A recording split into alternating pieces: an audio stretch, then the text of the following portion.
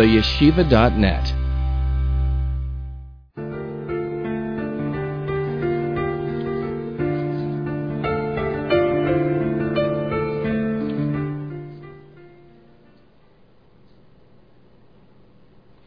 Good evening and welcome to all.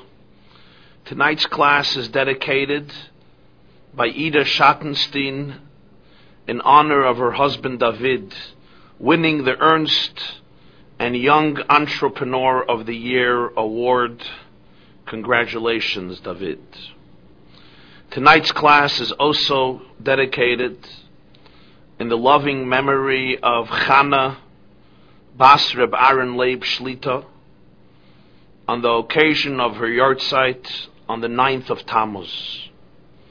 Her grace and kindness brought joy to all. I want to mention that these Parsha classes on the web began around a year and a half ago. In the merit of Chani, during her illness, she inspired all of these weekly Torah classes on the web. May the Torah learning around the world, uniting Jews and students of Torah across the globe, be an appropriate tribute for her gracious soul and a source of comfort for her family as this yahrzeit approaches on the 9th of Tammuz. Tonight, we will explore one of the most mysterious, painful, and enigmatic stories in the Torah. 40 years have passed. The Jews have wandered in the wilderness for 40 years. At last, the moment has arrived. Most of the older generation of Jews has already passed on. Even the beloved Miriam was no more. By now, the young nation of Israel was finally ready to enter into the promised land under the faithful leadership of Moshe Rabbeinu of Moses. But an incident occurs in the weekly portion of Chukas, which transforms the nation's and its leaders' destiny. Tragedy strikes. Something happens, as a result of which the future is never the same. What is it that occurs? What is the mystery behind this incomprehensible story? This shall be the discussion of tonight's class, this evening's class. You can open up your curriculum. Under the video, there is a PDF document which you can open up to follow the sources inside. Let us explore the story told in Chukas in the book of Numbers, chapter 20. The Jewish people have arrived to a location called Midbar Tzin, the desert of Tzin, a place called Kadesh in this desert. Miriam, the older sister of Moses, has passed on and she's buried there. And at this point, the community has no water. So the nation assembles around Moshe, Moses, and his brother Aaron. And they begin to quarrel and they say, Halavai, we would have perished with the rest of our brothers. Why have you brought us to this desert to die? Both we and our animals. Why have you taken us out of Egypt to bring us to this evil place? No place to plant, no figs, no vines, no pomegranates, no water to drink. Moses and Aaron come to the door of the sanctuary. They fall on their face, and God speaks to Moses. What are the words Hashem tells to Moshe at this moment? Pasuk Ches, chapter 20 of Numbers, verse 8, tells us the exact words. The Almighty tells Moses, Kaches hamata, take the stick. You and Aaron, your brother, assemble the congregation. V'dibartem el asela leineim v'nosan meimov. V'hoitzeisa lehemayim in asela v'yishkisa es ha'ida v'esbeirum. Speak to the rock before their eyes, and let it give its water.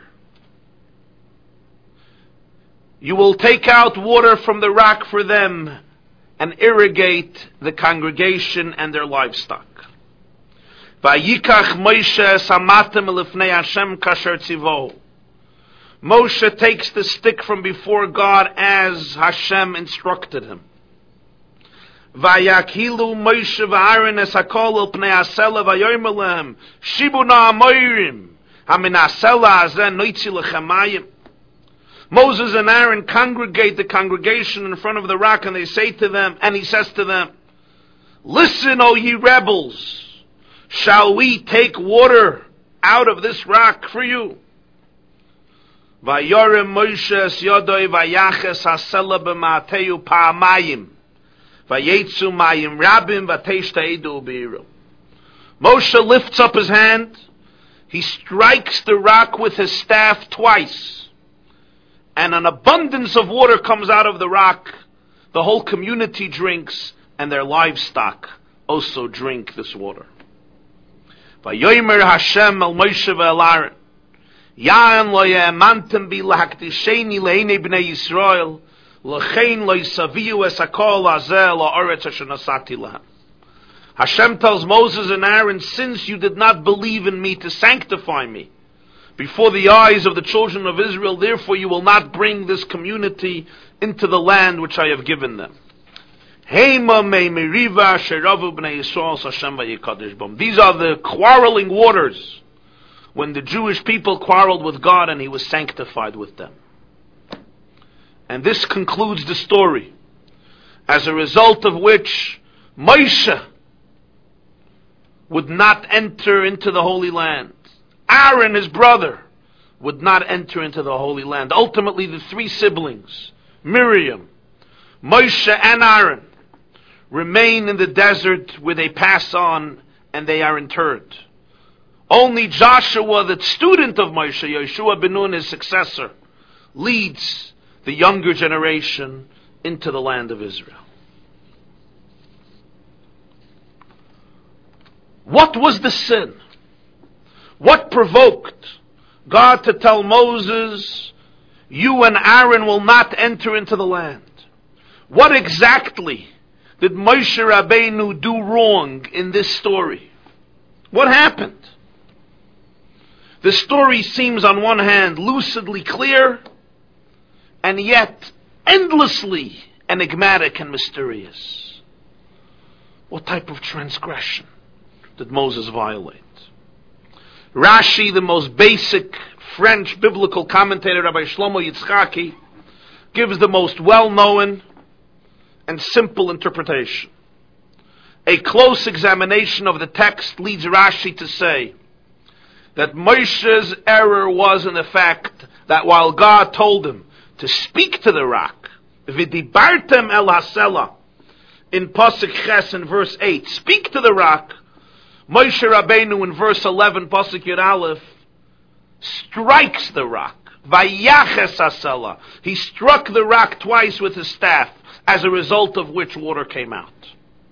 Instead of communicating verbally to the rock, which according to Rashi would have given the Jewish people a valuable lesson, a rock listens to God's commandment and responds. Instead of communicating that message, he struck the rock. This was the sin because of which he would not enter into the Holy Land. And yet, this explanation presents us with so many questions. Let's enumerate a few of them. Why did Moshe sin? Do you, my dear friends, understand or have any inclination or craving to strike rocks? Why indeed would Moshe transgress and violate the will of God to speak to the rock and instead strike the rock? Why did he not fulfill God's will to speak to the rock? What type of great appetite or pleasure is there in striking rocks? Number 2, God told him to take the staff. Pasuk Ches, Hashem tells Moshe, Kach es hamata, take the stick and speak to the rock. So I can understand why Moshe's perception leads him to the conclusion that he ought to strike the rock. God told him, take your staff. For speaking to a rock, you don't need a stick. Furthermore, 40 years earlier, a similar incident occurred. We go back to the book of Exodus, to Parshas B'Shalach. There too there was a story. The Jewish people are in the Sinai desert. They come to a place called Refidim, and they have no water. They come to Moses and they say, give us water, let us drink. And Moshe says, what do you want from me? Why are you testing God? They're thirsty for water. And they complain and they say, why did you take us out of Egypt just to kill us and our children and our livestock and have us die from thirst? Moshe screams to God and says, what am I supposed to do with this nation? Soon they will stone me. And Hashem speaks to Moshe in B'Shalach. And what does he say? Pass through the nation, take the elders of Israel, and take also the stick with which you struck the Nile River. And Pasuk Vav, in the book of Exodus, chapter 17, Perek Yud Zayin, Pasuk Vav, reads. And you can look it up in your sources, in your curriculum, source number 2. I will stand there before you on top of the rock in Chorev, Kisa Batsur, strike the rock.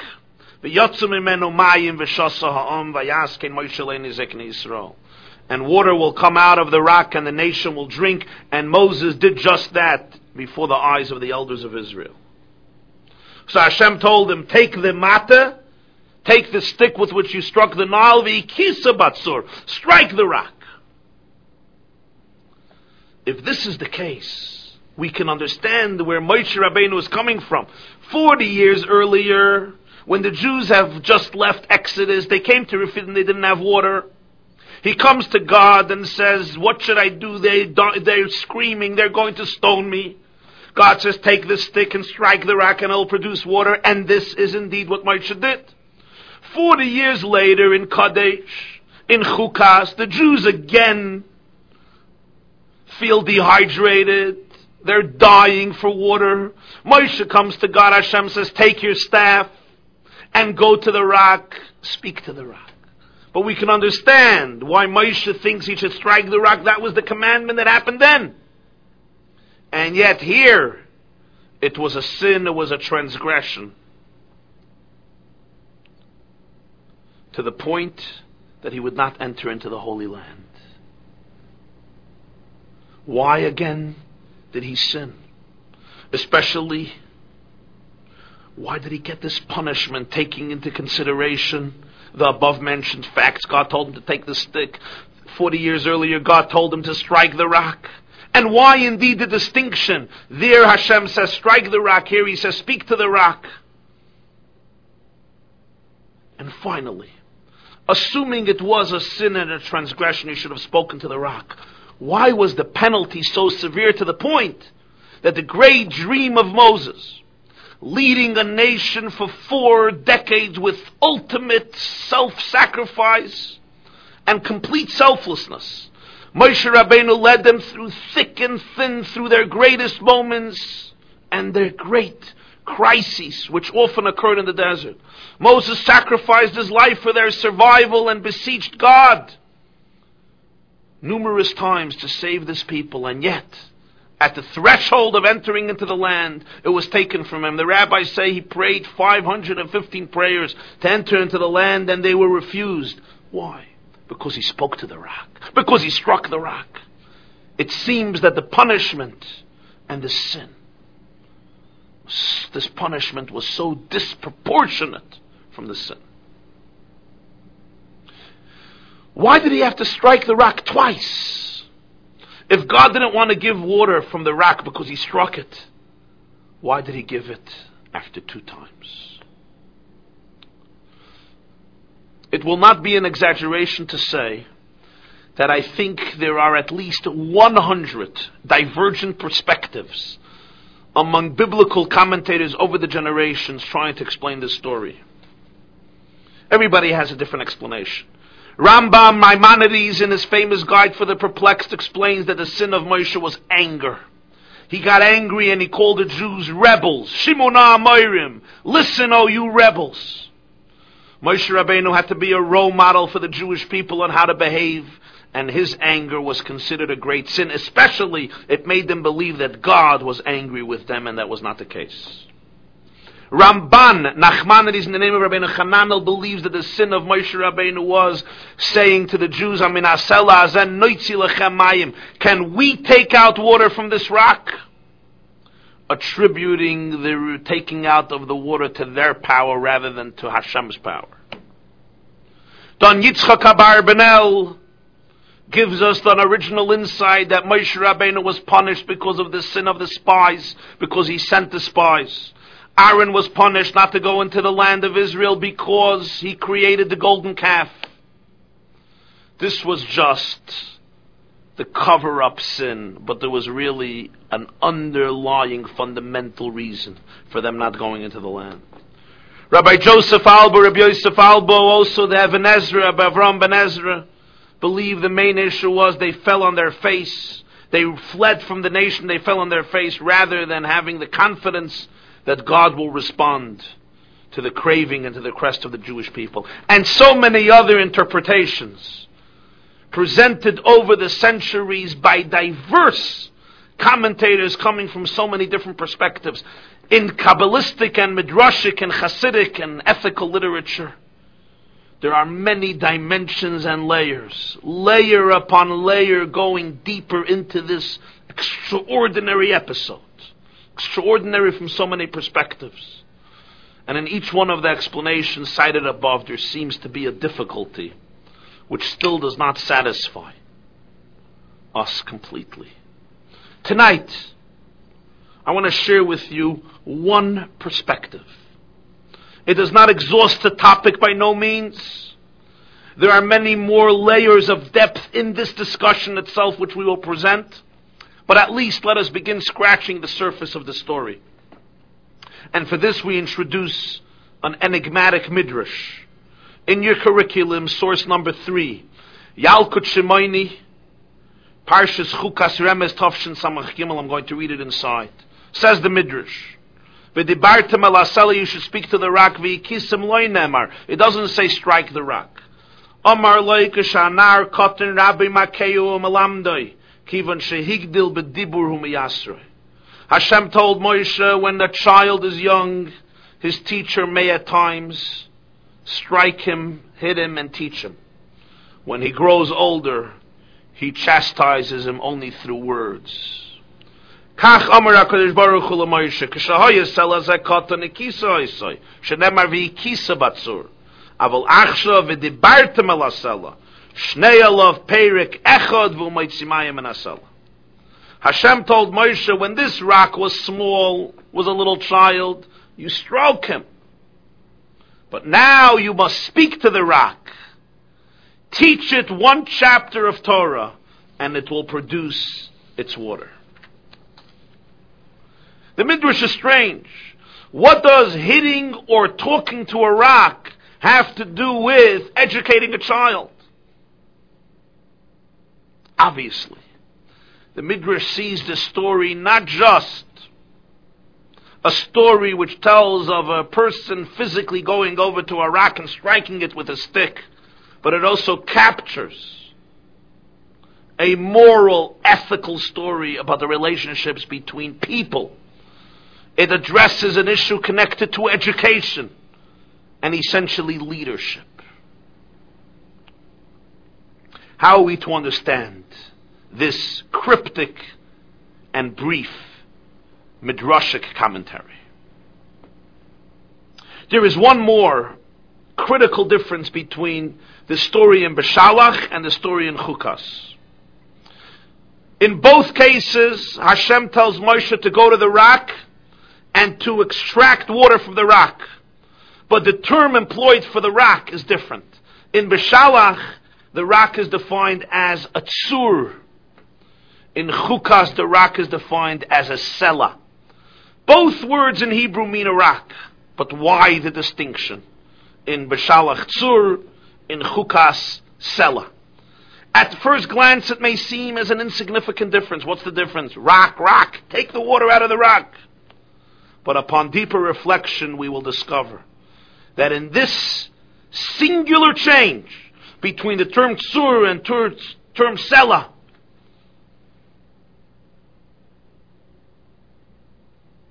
we have captured the essence of the story.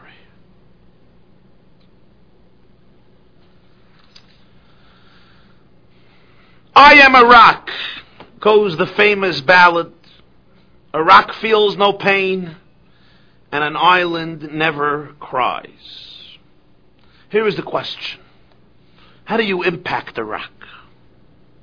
How do you transform a crude, coarse, and stone-like mind and heart to become a source of water, wisdom, inspiration, enlightenment, which could quench the thirst of parched souls and irrigate humanity thirsty for water? How do you open a locked heart? How do you move an unmoved soul? Do you smite the rock, or do you speak to it? Do you transform a rock by force, by coercion, or do you negotiate with it verbally, attempting to explain, persuade, teach, enlighten? There are two methods. You can strike the rock, you can speak to the rock. Now, when we talk about striking the rock, we do not necessarily mean physically striking the human rock. It includes that too, but not only. In one of the discourses discussing this, there is a lovely insight. What is the first story about Moses? Where do we discover Moses for the first time? In what location? What is our first relationship with Moshe Rabbeinu? What is our first encounter with this great leader? He grows up in a palace. He comes out to his brothers. The first scene in Shmos, he sees an Egyptian beating a Jew. And what does Moses do? He looks here, he looks there, there's nobody present. Vayachas HaMitzri. He strikes the Egyptian. Vayitmaneu b'chayil, and he hides him in the sand. He saves the Jew from a certain death. A brutal death in the hands of an Egyptian tyrant. How did he strike the Egyptian? Rashi says, Shem HaMefarish. He uttered the unknowable, essential name of God, and the Egyptian died. Yet it is called Vayach. He struck the Egyptian. How? Verbally. So you see, striking the human rock and trying to get water out of a rock can also happen through words. And yet it's called striking. Because there are two types of communication, there are two types of talking. You can strike with your words and you can speak with your words. There are words which smite, which strike, which force, which coerce, which command, which instruct. One way of dealing with a rock is you instruct the rock, you give the rock orders, you force the rock. You smite the rock, you hit the rock until it understands and it starts giving water. But there's another method, persuasion, explanation, enlightenment. Which path is right and which path is wrong? What do you think? The truth is, it depends on the situation. If the human being finds himself or herself in a primitive state, in an undeveloped state where he or she is simply unrefined and incapable of appreciating, of understanding, of comprehending a deeper truth, you have no way to get to the rock but by authority, coercion, instructions. You take the staff, whether the physical staff or the conceptual staff, and with your words, you impose your authority upon the rock for it to produce water. But if you're dealing already with somebody who is more refined and sensitive and is capable of appreciating the idea behind your message, now coercion is not the method. Now persuasion is the proper methodology to employ. When the Jews just came out of Egypt, they were fresh slaves. 210 years in a foreign land. For close to a century they were subjugated by a morally depraved society. All of their rights were taken from them. They were tortured. There was an attempt for genocide. They were slave laborers in the concentration camps which Pharaoh, the emperor of Egypt, created. They were slaves. They had the mentality of slaves. They had the attitude of slaves. They suffered like slaves. Slaves are accustomed to instructions. That's what they respond to best. Commandments. Authority. This is the way it is. This is what slaves respond to. They respond to orders. At this time, they had to be struck. But they traveled for 40 years in the desert. These travels were not just hanging out in the desert. Each year, each month, each week, they advanced. They progressed emotionally, psychologically, spiritually, intellectually. 40 years later, the Jewish people were in a different state. Now God tells Moses, "V'dibartem al hasela," speak to the rock. Slaves respond to orders. Free people do not. They must be educated, informed, taught, instructed, persuaded. Now we can understand the words in the Medrash and the Yalkut Shimoni. What does the Yalkut Shimoni say? There's the difference between the child and the adult. Kshanar katan, when the child is a baby. Sometimes you need to strike the rock. There's no other way.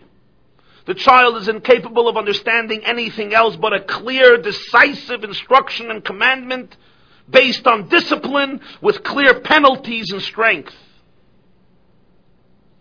But when the child grows up, when the rock grows up and develops, now the Medrash says, you can't strike it anymore. Now you must speak to it.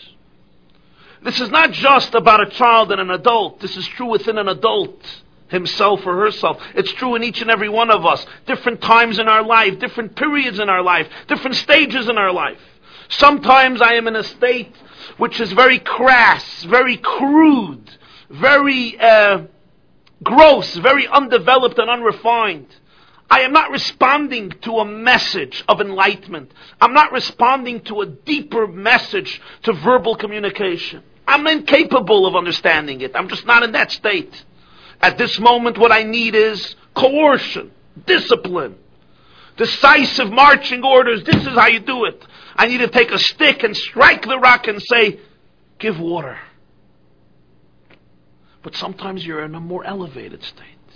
You're in a more sensitive state. Your soul is more transparent. And now, what we need are words. Not words that strike, words that communicate, words that inspire, words that explain, words that enlighten. Depends on your state of mind. You know the anecdote. The Jew comes to the bank, runs into the bank, 5:01 p.m. I have to make a deposit. And the woman standing there, the teller says, I'm sorry, 5 o'clock we're closed. You can't make a deposit anymore today. I must make a deposit. It's an emergency. I'm sorry, it's 5:01. He says, what's the difference? 1 minute. She says, listen, 5 o'clock, all the computers go down, everything shuts down, no records. It's impossible to make a deposit now. And he starts screaming and hollering, this is unfair, it's just a minute, and I was stuck somewhere and it wasn't my fault, and this is immoral and unethical. And she explains to him that she can't, it's not about her, it's about the systems. And he does not let go, nudging and driving the poor woman crazy. Finally, she calls out the manager. The manager comes out, he's a big muscular fellow, what do you want? And the man starts saying, it's only 501, and I want to be able to make a deposit. Let me make a deposit right now. The manager comes over to him and gives him a punch in his face. And he gets up and he says, okay, have a good evening. And he's about to leave the bank. And the woman approaches him and says, I just have to ask you something. I've just been speaking to you and explaining to you and saying, it's 501, the system goes down, and you are hollering and protesting. This guy comes, gives you a punch, and you're fine, you're leaving. Why? He says, you don't understand. You told me. He explained it to me. You see, for some people, in some cases, explaining comes through a very different method. They don't understand words. When you think you're explaining a message to somebody, you're not explaining anything to them. They don't understand what you're talking about. You take a staff, you strike the rock. Oh, now he understands. Sometimes, in our hypersensitivity, we're communicating a message that some people don't understand. A child is running through the street. You'll start explaining to him the nature of cars. He doesn't understand. He understands if you take him and you schlep him back. There's another story. There was a Jew who put in an advertisement in the newspaper that he sells a donkey which responds to words. You don't have to strike the donkey. You don't have to hit the donkey. You talk to the donkey and it follows orders. So this guy got very excited. He comes, how much? $50,000. He pays the $50,000, he takes the donkey, and he decides to make an experiment. He tells the donkey, move. The donkey doesn't respond. Move. The donkey doesn't do anything. I told you to move. And the stubborn donkey remains in one place. So he comes to the seller, he says, you're a thief. You told me that I don't have to strike the donkey, I can speak to the donkey. I'm talking and talking and talking, I let some lump. I'm talking to the wall, the donkey is not moving. The seller says, let me show you how to do it. Comes over to the donkey, takes a stick, terach, he knocks the donkey on its back, and he says, go, go, go! And the donkey runs. He says, you see? I told the donkey to go and it went. He says, hey, you didn't tell the donkey to go. First you struck the donkey. He says, no, that was just to get its attention. Once I got its attention, now I said go, it went.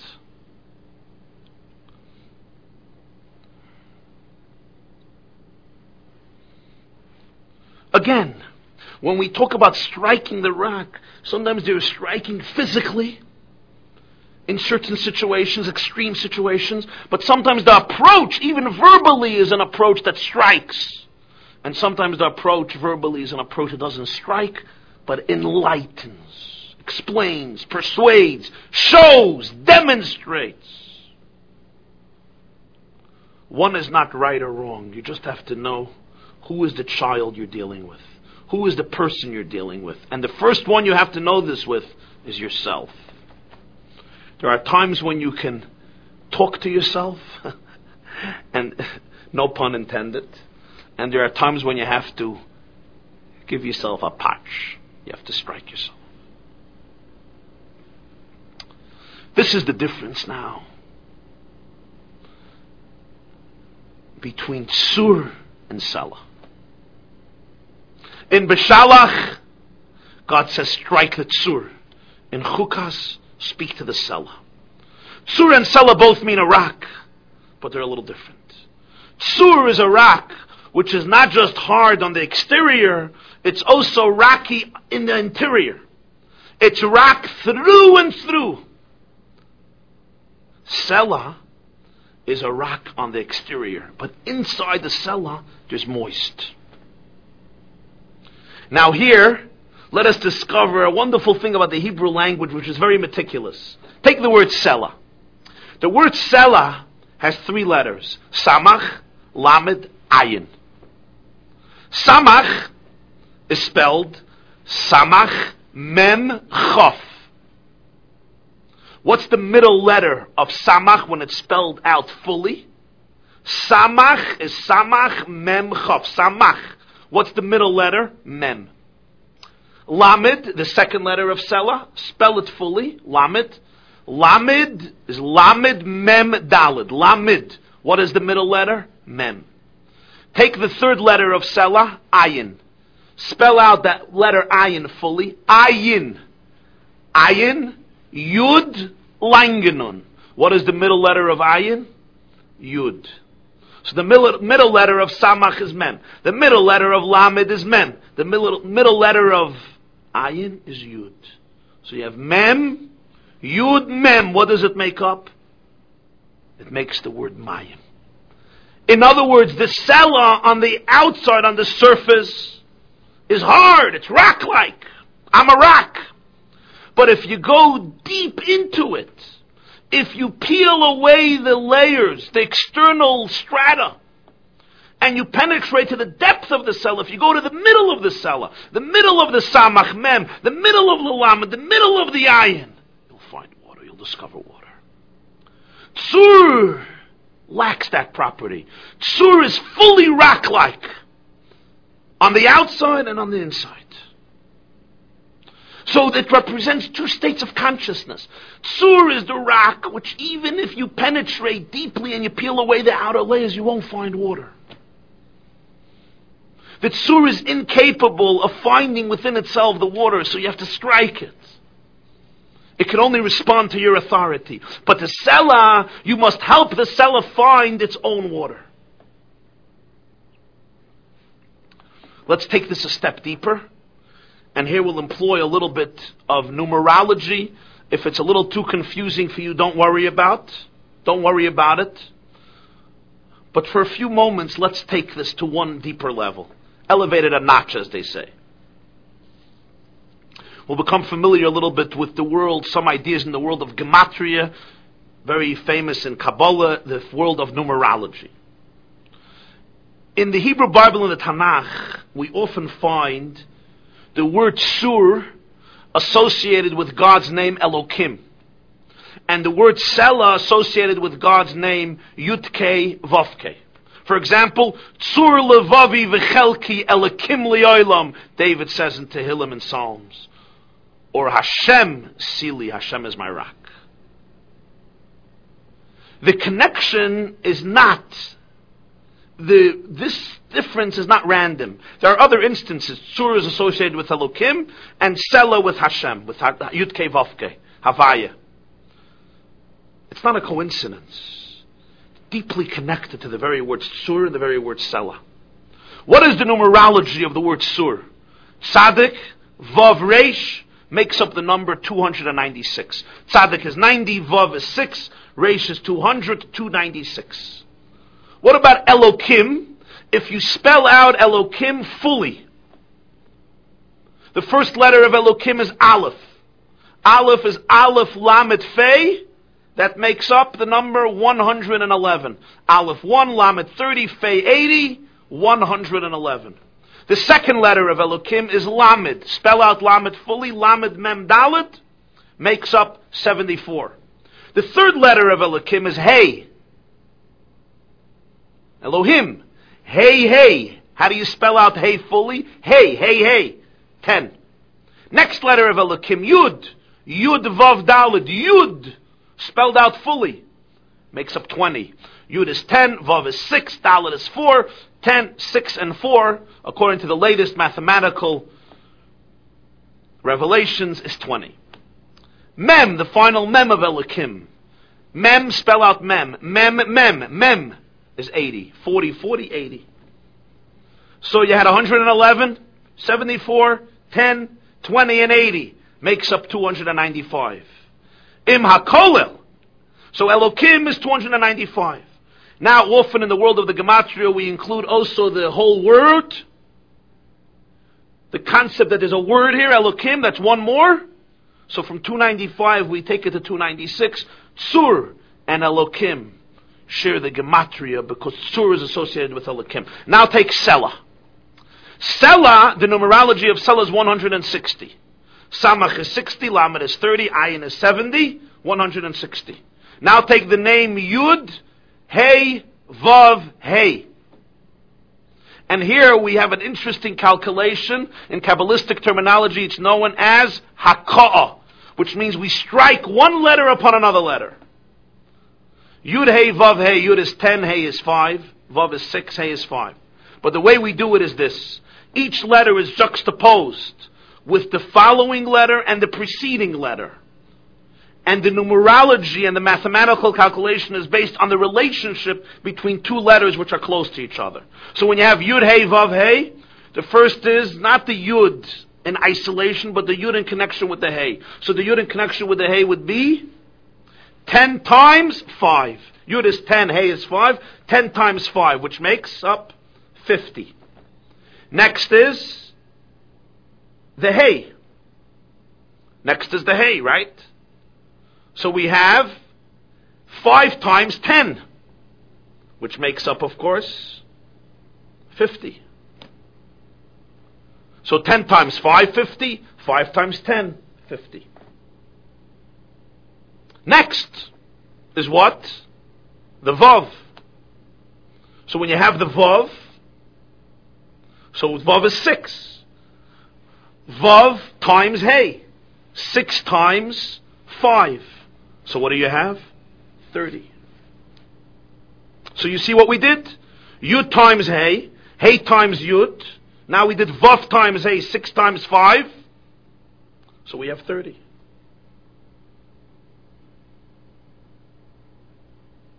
What's the last one? Hey Vav. 5 times 6. 30. Altogether, 160. Selah is 160, and the Yud and the Hey and the Vav and the Hey, according to this calculation, is also 160. Why is Tzur then associated with Elokim and Selah with Yud Kei Vav Kei? So we know that God has two names. Elokim represents the name of concealment. Elokim is 86, which is the same gematria like Hateva, nature, the way God conceals himself within nature. Elokim represents the attribute of judgment, of tzimtzum, of restriction, of limitation. Elokim represents a consciousness which is based on concealment. Havaya Yudke Vavke, which is Haya, Hayviviyah, he was, he is, and he will be in one word, represents the name of transcendence, of infinity, that which is supernatural, that which is beyond nature. On the level of Tzur, when you're filled with concealments, the only way to get to the water is by striking. Challenging in a very tough and strong way. In Selah, where the person is permeated with a much higher state of consciousness, connected to revelation, to Yud Hey Vav Kei, which is beyond nature, which is beyond concealment. It's the name of revelation, not the name of concealment, because God has the capacity to conceal himself. God has the capacity to express himself in the state of consciousness of Selah. You speak to the rock. And therefore, in Beshalach, God says, strike the Tzur. In Chukas, he says, speak to the Selah. To a tzur you strike, a Selah you communicate with. 40 years ago, the Jewish people were in a state of tzur. So God told Moshe, strike them. Now the Jewish people were in a state of Selah. God tells Moshe, speak to them. There is a very interesting verse in Parshas Ha'azinu. And here too you have it in your curriculum. Moshe Rabbeinu says in Ha'azinu, Deuteronomy chapter 32, verse 13, Vayinikeu dvash misela v'shemen mechalam mishtzur. He nursed them. God gave the Jewish people honey from the rock and oil from the tzur. Honey from the Selah, oil from the tzur. What's the difference between honey and oil? Honey, oil you get from the olives. But how do you extract the honey, the oil from the olives? You have to crush the olives. The rabbis say, in order to get oil out of the olives, you have to crush the olive. And then you have the oil. How about honey? You extract honey from the beehives, not through pressure and coercion and through crushing, but you extract it peacefully, easily. So honey comes from the sela, which represents the type of rock which when you go a little deeper, you can extract the water in an easier fashion. Shemen is associated with Tzur. The Jewish people 40 years ago just came from Egypt, a place of Mitzrayim, of constraints. Mitzrayim is also associated with the word Tzur, Tzadik Reish. Now they were entering into the Holy Land, which is described as an Eretz Zavas Chalav Udvash, a land which flows with milk and honey. Honey you take from the Sela. A Sela you don't have to crush. A Sela you don't have to strike. To get oil you have to crush the olive. To get honey you don't have to crush. Peacefully. You can develop. You can educate. You can teach. You can enlighten. And the water comes out. When they're standing at the threshold of entering into the land, now is the time to speak to them, not to smite them. And yet, Moshe Rabbeinu struck the rock. He didn't speak to the rock. Moshe Rabbeinu, the great leader, who was so deeply connected with his nation, the faithful and loyal shepherd who shepherded the flock for decades upon decades and stood up for them in their most difficult and challenging moments, when the master of the universe, the Rebbeinu Shalom himself, said, I'm going to exterminate them. There's no need for me with them. I don't need them. Let them perish. And Moshe Rabbeinu stood up and rebelled and shook the heavens and threatened God, so to speak. He once told them in Ki Sisa, if you don't forgive them, delete me from your Torah. Mecheni no mesifrach. Moshe Rabbeinu revolutionized the heavens for the Jewish people. He led them with his whole soul and his whole heart. Saw them in their most beautiful moments of grace and exaltation, and saw them in their lowest state of complete confusion, apathy, or even complete rebellion. At this state, he still saw them as a tzur, not as a sela. So he didn't speak to the rock, he struck the rock. It wasn't just a physical rock he struck. It represented, it was a metaphor. It was a parable which captured his relationship with the Jewish people. He struck the rock and he didn't speak to the rock, and that's why he did it twice.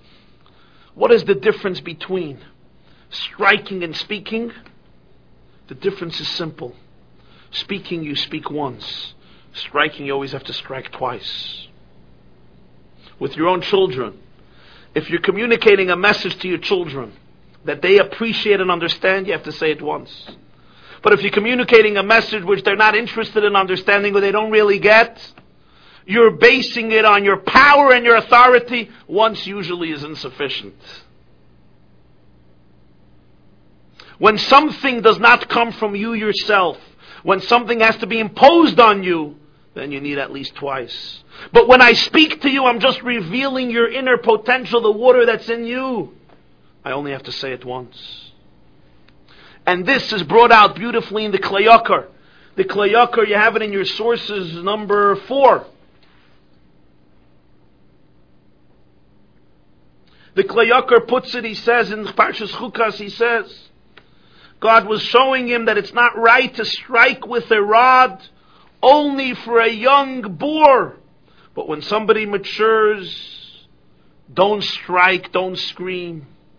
Ki im lo yishma b'kol musar v'yitzarech la'akah b'yisurim b'lisofik miyad ki yira haravachi yachzim l'suroi k'may shehutzrech la'akes es asela pa'amayim v'lo yishama la'akah rishayna kach kol ma shenasa adei akah v'hechrich in amasa nasa mehera.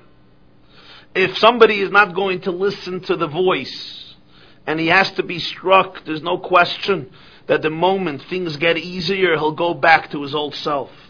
Just as he had to strike the rock twice, and the rock did not obey and respond to the first smiting, because anything that is accomplished through striking and force is never achieved swiftly.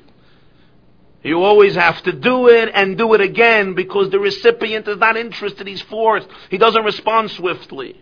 And if you do it once, you say it once, fine, but say it again. And the moment you stop saying it, he's going to go back to his old self, and you have to once again reinitiate the entire process. But if you explain and you enlighten and you teach that he understands or she understands, it becomes their own experience and property. Now you don't have to do it twice anymore. Moshe Rabbeinu, who was so connected to the people throughout their journey, did not now make that transformation to a new generation. The old generation died out in the desert, to a new generation which changed, which was metamorphosized from Tzur to Sela. And perhaps the loyal leader did not want to make the change. He did not want to display the flaw and the primitive, underdeveloped components of the people he liberated from subjugation and slavery. It's true there were two generations. The first generation of Jews were bitter slaves, crushed under the rod of Pharaoh, crushed under the tyranny and subjugation of the Egyptians. And they came to freedom, but they were slaves. Now there was a new generation of free people, destined to enter into a new land and create a new society for themselves, not wander in a desert, but actually create an infrastructure and a new society. It was a new generation. Maybe Moshe did not want to bring out the flaw of the old generation.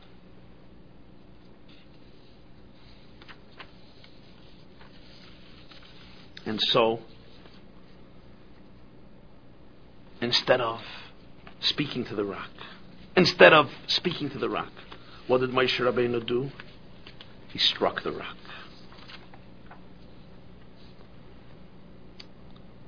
What Hashem tells Moshe at the end of this story was not so much a punishment, a penalty, as much as a clarification that he is not supposed to go into the land of Israel. It's not part of his destiny. He was the leader of his generation. He was the teacher of all generations. But he was the leader of a particular people, in a particular milieu, in particular circumstances. He was a leader of his time. He internalized the energy of the time.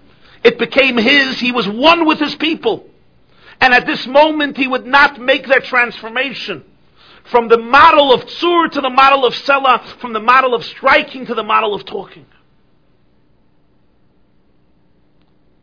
Furthermore, the master suggests, at this moment, he even lowered the spiritual level of the Jews by Moshe striking the rock, not speaking to the rock. They themselves now identified themselves as Tzur, not as Sela. They fell to a lower level. There's a fascinating medrash in Parshas Chukas, Medrash Rabbah. The medrash says, why did Moshe not go into Eretz Yisrael, to the land? And the answer of the medrash is, the medrash tells a story. There was a shepherd who went out to shepherd his flock, and somebody came and stole all the flock.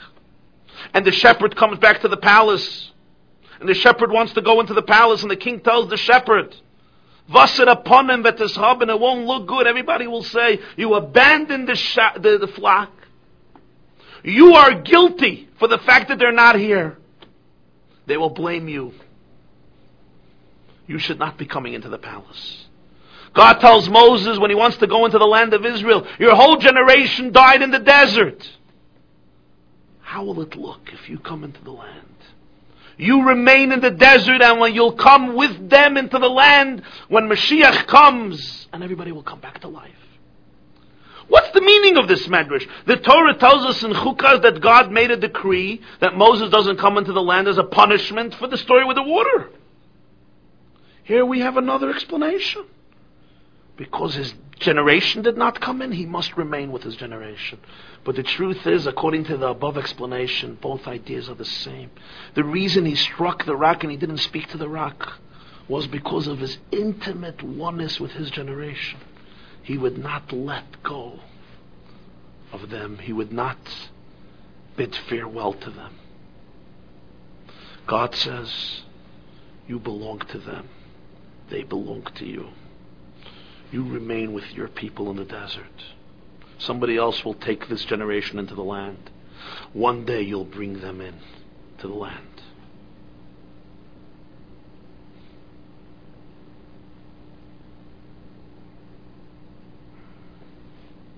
They tell the story that when the chief commissioner of the Kaisel, of the Western Wall, the Kaisel Maravi, the British chief commissioner, asked Rav Kook, Rabbi Avram Yitzchak HaKoyen Kook Zechron Levracha, what is the great commotion about the Western Wall?